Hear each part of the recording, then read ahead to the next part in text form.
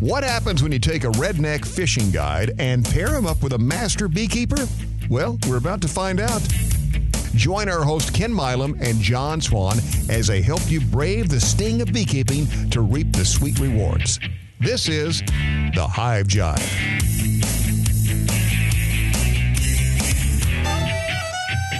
Well,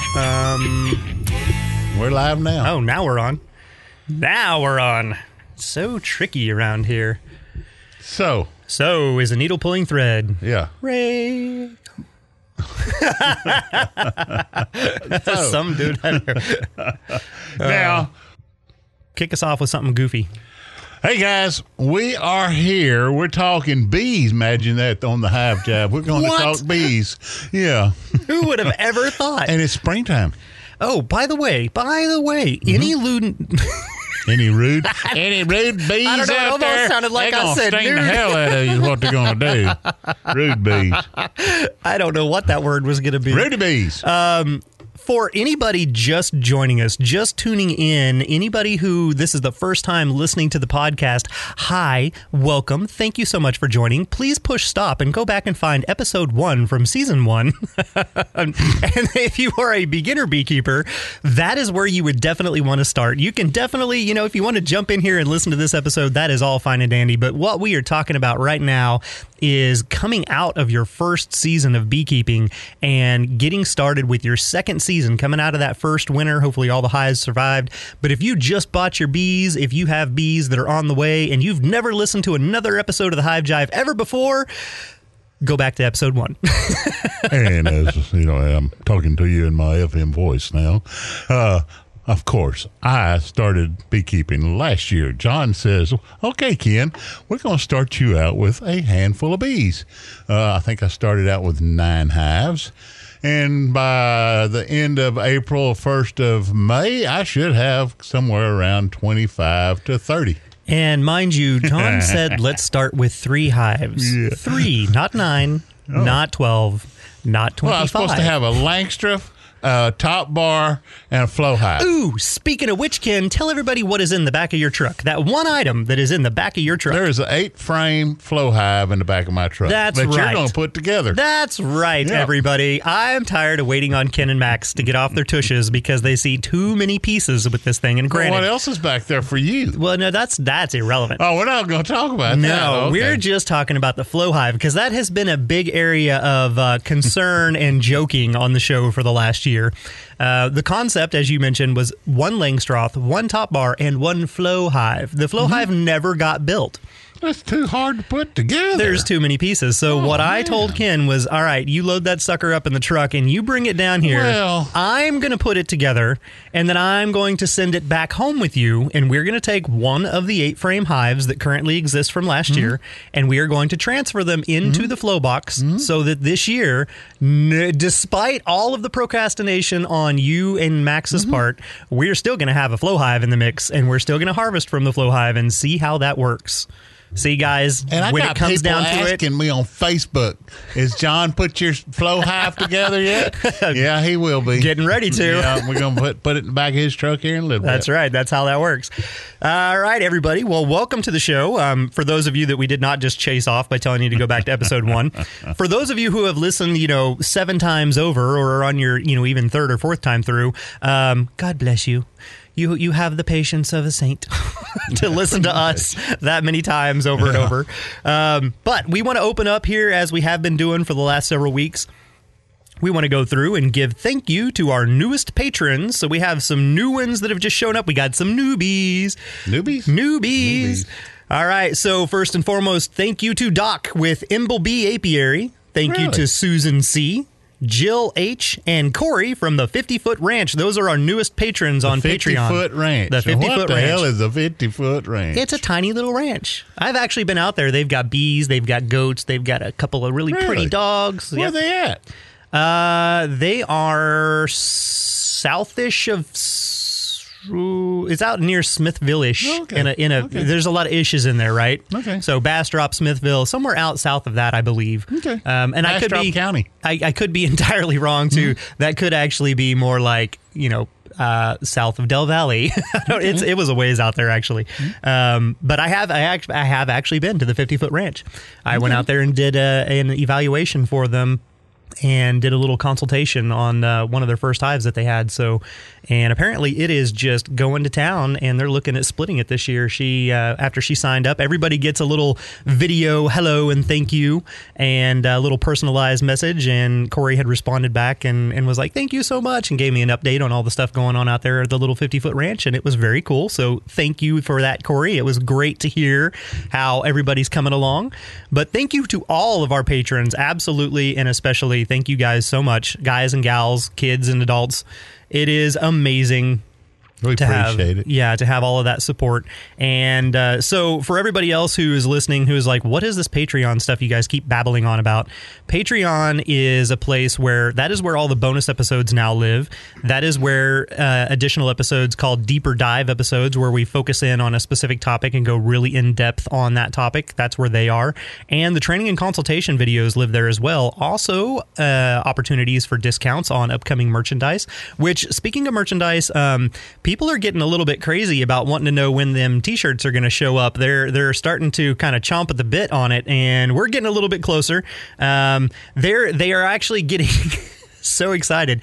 We had one of our listeners and Patreon followers, Bo, reached out and said he actually started sending me contacts for people that do screen printing. Made. Yeah, he's like, here, I've used these people. They're great. Look into it. Like, you know, it's basically like, hurry up and make the damn shirts. We've got them. We want them. We've had lots of people reach out and say that their kids are like super excited and waiting on them. There's one individual whose child is actually also, I think it was his daughter, is also designing her own t-shirt. And so, you know, everybody's all excited about that, and we are working on it. We will get it out there. There's just so many little things to kind of fit in there. You know, it's the design, obviously that's on us, but then after that, the quality of the printing, that's obviously a big thing. The quality of the shirt. I don't want some shirt that comes down to my knees. I don't want something that's thick and stiff as a board. We live in Texas. It's hot. I want something that's thin and soft. And also, then you got to put into the distribution aspect of it. You know, we want you guys, because you guys are all across the globe, and we want you guys to be able to place an order and basically have it drop shipped to you. We don't want it to have to be like, oh, well, I've got to go get shirts and I've got to take it to somebody. They've got to print them. Then I've got to get them back. Then I got to put them in the mail. You know, it would be better if it was a seamless kind of click, buy, ship type scenario. So we're trying to find the best of all worlds. And yes, I will admit it is definitely taking a long time, but we're trying. But anyhow, so for those of you out there, that's what Patreon is. It's all this additional bonus information, additional content. So if the one Monday episode every week is just not enough Hive Jive in your life, that's where the rest of it is at. And the Hive Jive on Patreon is set up to where you can get that additional fix for our Hive Jive junkies out there. But Patreon is a patron support system where patrons can go through and they can pledge a certain monetary, well, I don't know if you want to call it a donation or a charge, because it's set up like a service-based thing, so it's not really a donation. You don't get to write it off. But that's how that works, and there's different tiers, and with each tier, you get different things. So if you're interested in it and you want to check it out, it is patreon.com, and that is spelled patreon.com/hivejive, and that's where you will find all the patron stuff. Also, need to find my phone. We got a couple little updates on here that we've got to do real quick, and we actually have a video that we need to do as well. This is a clarification. We had our listener David reached out to us, and he wanted some clarification from last week's episode where we talked about the reversing of the boxes. Did that on one of mine. We did that on a couple of yours, actually. We did. So David says, quote unquote, John has me a bit confused at the moment. He said that if my top hive body or hive box is full of honey, that we need to put that one on the bottom. But then he said to put drawn comb above the hive body that I put on top of the honey, or they look at that as empty space. What if I don't have any drawn comb? So there was a lot of different things in that episode that we talked about, switching boxes and doing things like that. And just to recap real quick, so there's multiple examples. And the first example that we gave everybody was, if you go through, this whole thing pertains to if you have already two boxes, if you overwintered with two boxes, be that a deep and a medium or two deeps. And So for the whole concept to work, you've got to at least have 2 boxes. If you don't, then, ignore this. This would be irrelevant for that. So first and foremost, if you find that the very bottom box is completely empty and all of the bees, brood, and any remaining food is in the top box, then you simply swap or reverse those 2 boxes. That was step 1. And if that was your scenario, then you don't have to worry about anything beyond that, right? But if you come and you look and you find that the bees are still in the bottom box and the top box is completely full of capped honey, then you have a different situation. The bees, they look at above their head as their food stores, right? And if that's already completely full and they're down in the bottom box, that means they don't really have a lot of room to expand for their spring expansion. So they're going to hit swarm stage way faster. And they'll run out of room. They'll be ready to swarm. So what we said was, and there is a catch in here for sure, and it's that drawn comb, which you obviously have a lot of, Ken. I do. So what you do, deep and medium, is you want to take all that capped food off from above their head. Now, if there's brood between those 2 boxes, you do not want to do this. You never split your brood nest in half. You don't want to do that. So what you would do is all the brood and bees are in the bottom box, all the food is in the top box. You take the top box and you switch it to the bottom, just like we talked about in the first scenario. But now you've got all the food below them and all the bees above them, but they still don't have any extra space because that other space is taken up with food. This is where that extra box comes in. If you have a box of drawn comb, you put it on top of the bees, and they can then instantly move up into that comb and start utilizing that space as well, and it will prolong the swarming urge. If you don't, then what's going to end up happening is you can put a box of empty comb up there, like frames of just foundation. You can put it up there. And if you start feeding your bees a little bit, you can do the 1-to-1 sugar solution. If it is warm enough, don't start doing it in the middle of winter. Once your spring starts to roll around and it's warm enough, you can start doing that 1-to-1 sugar solution, and the bees may start drawing out that comb, just like they would, because as you move through spring, and we talk in future episodes, you'll hear on here, where you go ahead and you start adding boxes. Kind of the same concept you did at the beginning of your first year once they filled up that first box. But they may start drawing out that comb. Now, what's still going to happen, though, is potentially, once they get up in there and they start drawing comb, they're still going to hit their maximum space threshold really quick with what's already existing, and they still may go into that swarm urge to, because they've ran out of space. And we will have an episode coming up that we'll go through and we'll talk again. We did in the first season, but we'll talk again in depth on swarming and what triggers it and all that stuff. So that's kind of what you're looking at. So yes, David, if you don't have drawn comb and your box is full of honey, you can flip those. One of the other things you can do is you can take out some of the frames of drawn honey, set them aside, give them to another colony if you have multiples that may need food. You can do things like that and free up a little bit of that space, but you're still going to have to add in empty foundation if you don't have drawn comb. And then you get the bees to draw it out. So it is a walking a tightrope kind of game. A lot of things in beekeeping are. But that's kind of the concept of what we were talking about there. And again, none of this is do or die. The whole point is to try to keep your bees from swarming. But if they do swarm, it is not the end of the world. You didn't lose, and it does mean that you might get a little bit less of a honey harvest, but it doesn't actually mean you won't get any at all. Splitting a colony means more like you're not going to get a honey harvest. But a swarm, if it's an early swarm in the year, then you've still got plenty of time to go through and get a honey harvest out of that. And potentially you could catch that swarm if you're there and you're paying attention, and then you have another hive and you can increase your hives. So you can also, if you catch them in the process of wanting to swarm but they haven't yet, you can do a split and then go through and get extra hives that way. So it's all just a balancing act, really. But I did want to touch on that and go through and make sure that we were all aware and make sure that we were up to speed here. The other thing was a video that was sent in. This is from our listener, Paula, and we've actually talked to Paula before. She had sent us a very heartwarming message, and she says, "Good morning, guys. First of all, she wants to wish you, Ken, a very well and speedy recovery." Oh, yeah. I'm happy. She says that she is actually in somewhat of the same spot here recently. She's been laying a couple of days in the hospital after a procedure. And then she says, "But I hope that you get better soon." And we did reach out to her and tell her we hope that she gets better as well and has a speedy recovery. Yes. And she says, "Secondly, I got this video of a gentleman named Rhett and Link doing crazy stuff with bees. could you guys maybe explain what's going on here? So the video title is 10,000 Bees Beard. Well, 10,000 bees is just roughly the amount of bees in a package. It's actually a little bit more. There's about 9,000 bees in a package. So imagine a package of bees on a man's face. And what these guys are doing is they have taken the swarm lures that have the queen pheromone on them, and they've hung it around the guy's neck. So it smells like he's got a queen. And then they take a package of like nurse bees and they start shaking them out, and so that they're all getting riled up in the air and everything.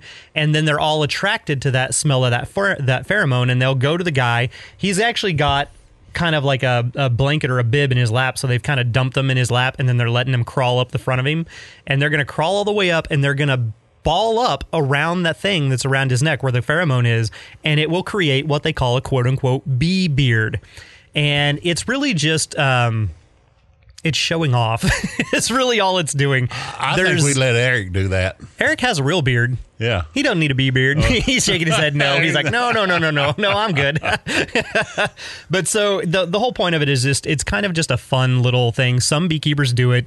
There's a beekeeper here in Austin that is... he has a really cool video that he has done with a bee beard, and he has it on there and films it, and then he shakes his head and they all fly off of there. But there's a lot of well, no, there's a lot of things that go on there. So when the bees are hanging on, they do grip, and they can bite to hang on, or they can use the little pincers on their feet and hang on that way, the dorsal claws. And so you will feel little like nips of pressure and little tugs and pulls as the bees are hanging onto your skin. And, you know, a bee could get agitated and could sting you, so there is some definite risks to this. Oh, yeah. But the majority of the bees that they're doing in there are younger bees out of like a nuke or a package, and those bees are coming up and they're balling up around that pheromone. You can also put a queen in a cage and do the same thing, but this is not something that we advocate everybody needs to do. It can be a serious situation. You've got to be very calm, very gentle, very still, but it's really just kind of a like, hey, look at this cool thing I can do. There is no valid beekeeping point to do it. It's just a fun little thing to do. They ain't gonna make a hive out of you. Well, you know, no, they're definitely not going to do that. So that is that's our updates that we had for everybody. We wanted just to kind of get those things out there for everyone.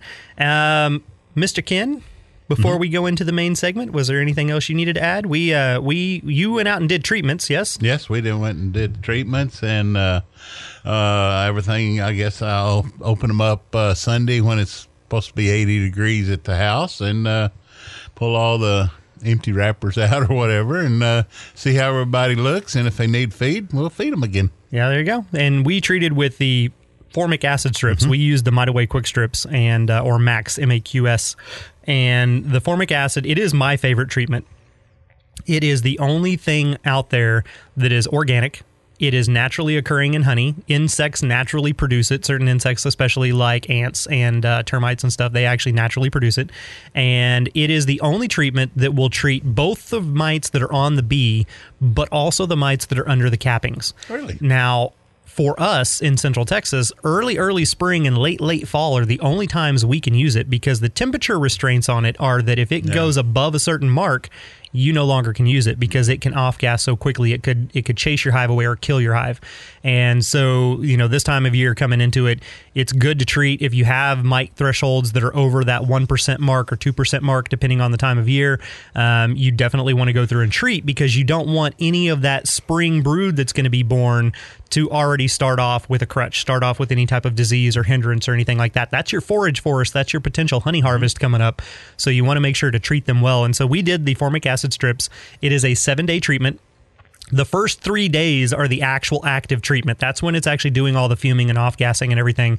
And after that, the next 4 days are to give the bees enough time to forgive you for the horrible thing you just did to them, because it definitely makes them a little testy. And so you wait the full 7 days, even though the treatment's really happening in the first 3, before you go back and remove it. And that's just to give the bees time to calm down. You don't want to, irritate them to the point where they want to swarm or abscond or chase you or get you or anything like that. So on that 7th day, you pull that treatment back out, and then you carry on with your normal beekeeping practices. And we've mentioned it before. We do have episodes on the way where we are going to be doing in-depth looks and conversations about varroa mites and about treatment and about this stuff. We have some amazing interviews lined up with some individuals.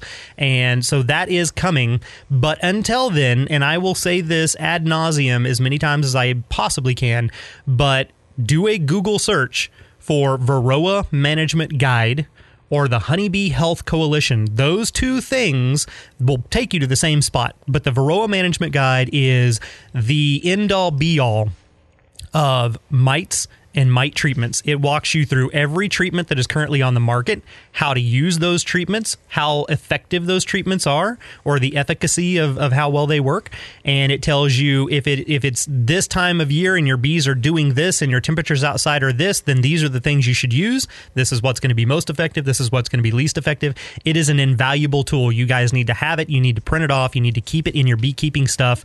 It tells you everything. It tells you how to do the mite checks, all the different types of checks. It tells you how to calculate that 1 to 2% ratio. So again, Varroa Management Guide, Honeybee Health Coalition, look it up, read it, have it on hand. It should be part of your beekeeping Bible to have available. Now then, to the main segment. Today we are actually talking about horizontal hive styles and pre-spring prep for horizontal hives. Now the horizontal hive can be a top bar hive, which you have two of, Ken. It can be a long lang. It can be a Layens hive. It can be a cathedral hive. It can be any of these hives that are on a single plane that run horizontally. So not the boxes that stack. Langstroth guys, we're done talking about you for today. But the top bar hives, you know, we just went through and we did this entire episode and we told people, hey, rotate boxes and do this. But all of the people out there that have any of these horizontal style hives are like, well, what about me? What do I do? So pay attention, Ken. Here you go. Here's what you're going to have to do. First and foremost, when we talked about rotating boxes, you can't really rotate a box on a top bar hive, right? There's no boxes to it. Nope. But what you can do is you can rotate your comb. So you can move the comb around. Now, at the beginning of the year, more than likely, obviously when you put your bees in there, they started at the front by the entrance and they built outward. So you have to look at it instead of building up, they're building out, and they're kind of do like an accordion. So they've built from the entrance. We're going to say the entrance is on the left side of the hive just for a visual. So everybody kind of, if you want to have a real good visual of what we're talking about here, draw a rectangle out.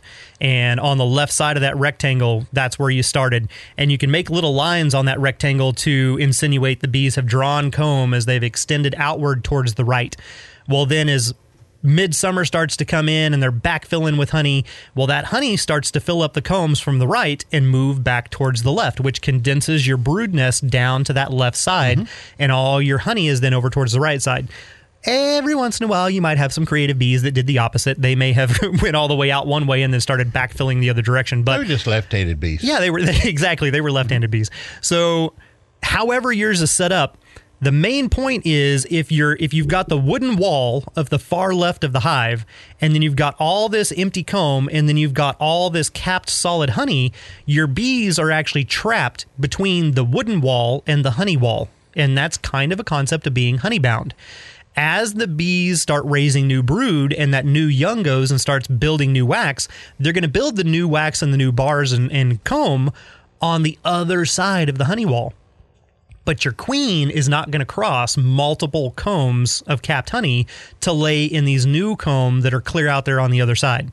So what you can do is you can start by when it's warm enough and you can get in there and do your first spring check, your real good spring check on your top bar hives and your long langs and any of these horizontal style hives. What you can do is you can take your bars or frames of capped honey that are on the far end, pull them out, move them over so that you have the left side we've been hypothetically talking about. You've got the wooden wall of the left side of the hive, and then you're going to put all of your solid comb of honey right there. Bam, bam, bam, bam. So you'll come in the entrance, and it's solid combs of honey, then your brood nest, and then any open empty comb. So solid honey to the left, brood nest in the middle, open empty comb out to the right, assuming the entrance is on the left. Now, the whole point of that is because as they go and they start building the new comb at the end of the colony, well, now that is all open comb leading straight to it. So your queen doesn't get trapped. The honey is behind her and over against the wall, and there's no point for her to go that direction. She can lay that brood nest, and as they build new comb, she can continue straight into that new comb, and she doesn't get trapped or honeybound, and your colony can actually expand and grow and get even bigger. So that is the main point right there. That's what I want everybody to really understand and get a grasp of. And I know that, hearing this is not nearly as good as visually seeing it. So I'm going to try to, I've got a PowerPoint presentation that talks about this, and if I can figure out how to do it, I will go through and I will record this little segment that gives you just a visual representation of how things shift around, and then we'll try to post that out there on social media if I can get it to be a minute or less in that recording. But so that's really the main thing. So if you need to, go ahead and pause your podcast right now, rewind back to the beginning of this little discussion, and re-listen to that a couple of times if you need to really understand the gist of what I'm talking about here. But it's rotating bars and rotating comb instead of rotating boxes. Take all your honey from the far end where the colony ends and move it over against the wall where the colony starts, and then allow the brood nest to be right up against the food because they need to be close to that, but then allow any empty drawn comb that's unused at the moment to be out towards the end, touching the brood nest, so the brood nest can expand into that comb as it grows.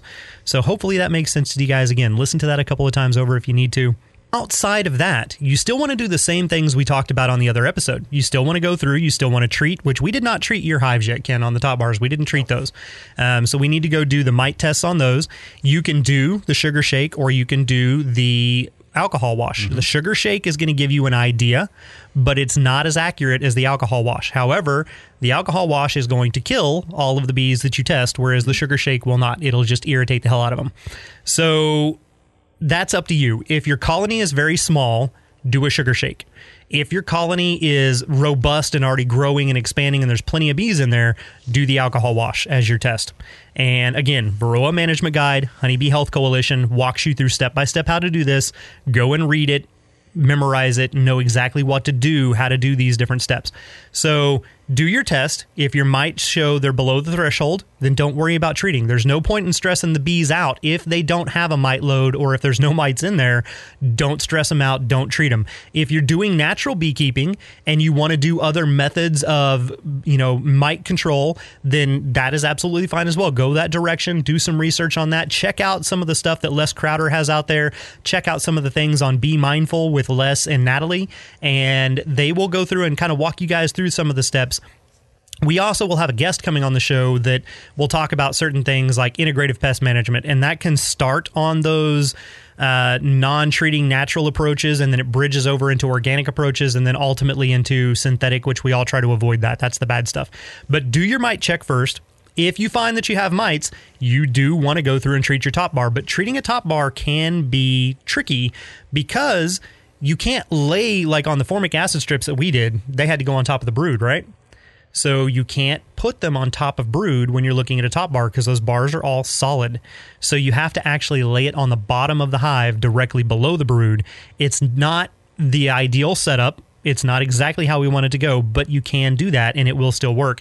Also, if your top bar is smaller, there's less space there and you may not have as much volume as a true deep hive. So what I've even done in some cases is I've taken those formic acid strips and I've cut them in half and then still rewrap them so that they were secure like they should be, and put just half a strip in there because I didn't need a full strip to treat the size of the colony that was inside there. They may have only been like a nuke size.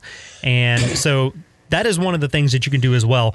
The other types of treatments that you can use for a top bar are going to be oxalic acid. If your top bar is got an opening big enough that you can get the vaporizer inside there, you can do that. You can also do the oxalic acid drip, which is something that is talked about in, again, the Varroa Management Guide. And you can do the thymol. But thymol is what Ken and I used last year, and we did not like the results that we got from it. But the thymol and the formic acid would both be laid on the bottom of the top bar hive or the long hive. Well, actually, I take that back. This is just specifically top bar. Because if you have a long laying, then you can still lay these things across the tops of the bars like you're supposed to do, and you have more treatment options. But for those of you who just have a top bar, those bars make a solid roof. You can't really do that. So what you do instead is you put it on the bottom, and you can do the formic acid on the bottom. You can do the thymol on the bottom. The oxalic acid is either drip on the bees or it's a vaporization that goes through and helps that way, but you got to be able to get it in there just right. So that is how you would go through and treat. Your other thing is going to be checking your food stores. Obviously, if you went through and you rotated combs of honey to the front of the hive, then you already know you've got some food stores there. If not, go ahead and move any food stores you do have back to the front of the hive, leave that back part open, and then once your temperatures, average daytime temperatures, are above 60 60 degrees or at least the 60 degree mark and up, not below, you can then look at starting to feed the 1-to-1 liquid sugar solution. Again, 1 part water, 1 part sugar. But when you do that, you're done. You are committed. So once you start feeding your bees liquid sugar syrup, you are committed. Your spring maintenance has begun. The bees will absolutely start brooding up, and everybody's going to start exploding. So you got to stay on it. If you're still up in the northern states, or if you're somewhere where winter has still, is still in a tight grip, and you're not like Ken and not going to have an 80-degree day, then you definitely want to not do that. If there's not food in there for them, feed them one of the solid sugar things that we talked about in one of the previous episodes. The solid sugars are better. It provides the sugar that they need for the carbohydrates to continue to generate the heat and feed the babies, but it doesn't encourage rapid expansion and growth of new brood and new mouths that need to be fed. So don't do the liquid until it's warm enough, because again, they got to dehydrate it down. It creates a lot of moisture in your hive. So don't jump the gun on that. Make sure that you kind of stay in check on it. So that kind of wraps up everything that we have there, everything that you guys need to know on if you're doing a top bar, if you're doing a horizontal hive, how you would rotate your frames and bars versus rotating a box because you don't have boxes to rotate. So hopefully that'll go through and give you guys a little bit of information on there for that. And do you have anything you want to add in there? It's getting dry around here. Out in your neck of the woods, it is dry. It's not dry at my house. Oh, you getting rain? Yeah, we've been getting. We had a couple inches here like a week or so ago. Do you know the little purple flowers that they grow real close to the ground? They're little purple flowers. They have clusters on them. Have you ever seen them? We've got them out at the house. You'd have to show me a picture of it before I would really know. Does it have like a long tendril with some little skinny leaves and little purple flowers all over it, but it stays kind of low lying? Because if so, that's hairy vetch, which you should know what that is. Yeah. I don't know. I would have to see it. I'll send you a picture. We got lots of them, and I noticed that we do have the bees are bringing in a pollen, and I figure it's that. I don't know. I'll send you some pictures. Yep. Send some pictures to me, and Yeah, I can check it out and see if I know what it is. There's a lot of things that grow at my apiary that I can't identify them. I'm like, what is that? Some of the things that one of the coolest ones that I saw last year, and I had to take it and then actually go do research to figure out what it was, but it was actually called, I don't remember if it was purple or blue. I want to say it was a blue curl flower. And blue curl. Yeah, and it's like rolled up and it unrolls like a tentacle, and it has all these little pods. It reminds me really of a tentacle, like an octopus squid arm kind of thing, and it's got all these little flowers that are on the underside of it as it unrolls, and all these flowers open up. It was a really beautiful little plant, but I had never seen it before, and I was like, that is so cool. So I went and checked it out, and kind of, you learn as you go. I just want more seeds. I want either honey or seeds from Jeruba Boomer Boom Boom. You're just not going to let that go, are you? No, I thought it was the best honey I ever ate. Australian honey. Jerbombra. Yeah, the full word in the urban honey. It's urban honey. Urban honey. The full word in the redneck language is Jerobombera. Jerobombera. Yeah. That's how we redneck Americans say it. But I believe in Australia it's Jerobombra. It's good honey. It's very thick. Very different honey of anything I've ever ate. Yeah, it's very thick. It is reminiscent of a little bit like the tree honeys that we have, but it's got some other stuff obviously in there, and it is coming from butterscotch in it. No, it's coming from a neighborhood kind of district area in Australia. So it's whatever was growing out there. It is in some aspects. It's kind of a wildflower honey, and we're gonna probably find out that's where Werther's butterscotch candies are made. No, it's the not. Bees are attacking them and it's eating all the Werther's. Yeah. It's not real nectar. It's coming from the Werther's plant. That was something that was kind of cool. That was several years ago in the news, though. But the bees over by where M&Ms were made, and they had barrels of castings out there, and the bees were licking on the sugar coatings and then bringing it back to the hive, and you ended up with beekeepers that had this rainbow multicolored honey inside there. I messed with them. Yeah, I did. It was really kind of interesting to see, but. That happens from time to time, especially if it's like bird feeders or like the hummingbird feeders. Don't put dye in your bird feeder. It's not good for the animals. It's not good for the insects. They don't need it. Get a feeder that's tinted if you want to have that red look to it, or has the red on it. But don't put red dye in your actual feeder. But you can tell when your bees find one of those because suddenly red liquid starts showing up inside your colony, and you're like, "What is this?" But yeah, there's all kinds of fun things. So Coming up here on one of our future episodes, probably sooner rather than later, we will actually be graced by the presence of Mary Reed, who is our Chief Apiary Inspector. Chief Apiary Inspector for the state of Texas. Thank you, Ken. I got all tongue-tied. Yeah, we will have Mary Reed, the Chief Apiary Inspector for the state of Texas, will be live here in the studio with us, and we'll give you guys a rundown of what an apiary inspector is, what they do, what they look for. We'll get some of the insights from her on anything from commercial beekeeping and how many hives come and go through the state of Texas to what are some of the most challenging aspects she finds for beekeepers and what are the most important tasks that she thinks beekeepers should do. So that will be a very, very interesting interview, and she is a fun lady, so I'm really looking forward to that. And she's actually super excited. I've been warning her for about a year now, ever since we started the podcast. Every time I'd see her, I'd be like, by the way, you will be on the show one of these days. And then I finally sent out that message and I was like, all right, I warned you, the time has come. We're ready for you. And she was like, oh, I'm so excited. So we're looking forward to that. So that will be an episode coming up down the road here pretty soon. And as I mentioned, we also have great interviews on the way where we are going to go through and break down topics such as the varroa mite and treatments and IPM and all that kind of stuff. And we're going to spread them out a little bit so you guys aren't overwhelmed.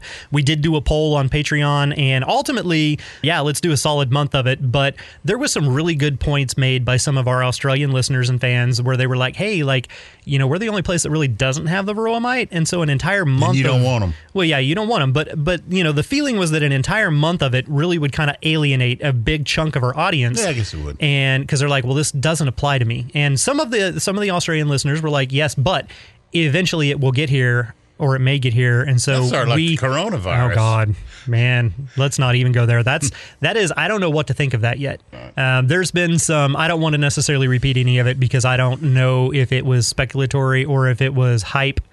But it's just an ever-growing, ever-developing thing, and we're actually having to start to put into place some potential cautionary contingency plans for events and things like that, just in case, because we don't know.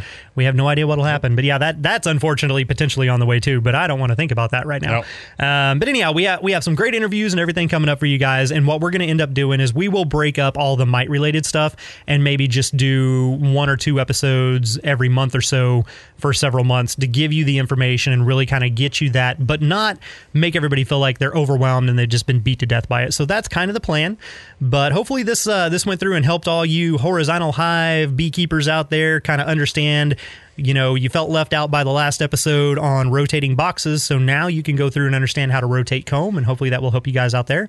And as always, we will be back next Monday with another episode of the Hive Jive. And for all you patrons on Patreon, you've got a bonus episode coming up on Thursday and a deeper dive episode that actually just came out this weekend. So you should be good to go on that. And it's going to be beautiful weather, so gorgeous, building a top bar, training and educational video should be on its way very quickly as well for you patrons out there. So be sure to check that out if you are subscribed to that level. And until next Monday, you guys be good. Y'all be warm. Be safe. And I know where you can get more high. Yeah. The guy. Bye. Y'all later. It's time for our guys to buzz off. But don't fret, the Hive Jive journey continues with new episodes Mondays every month. Until then, you can follow along with the guys on Facebook and Instagram at The Hive Jive. Thanks for listening, and be safe out there.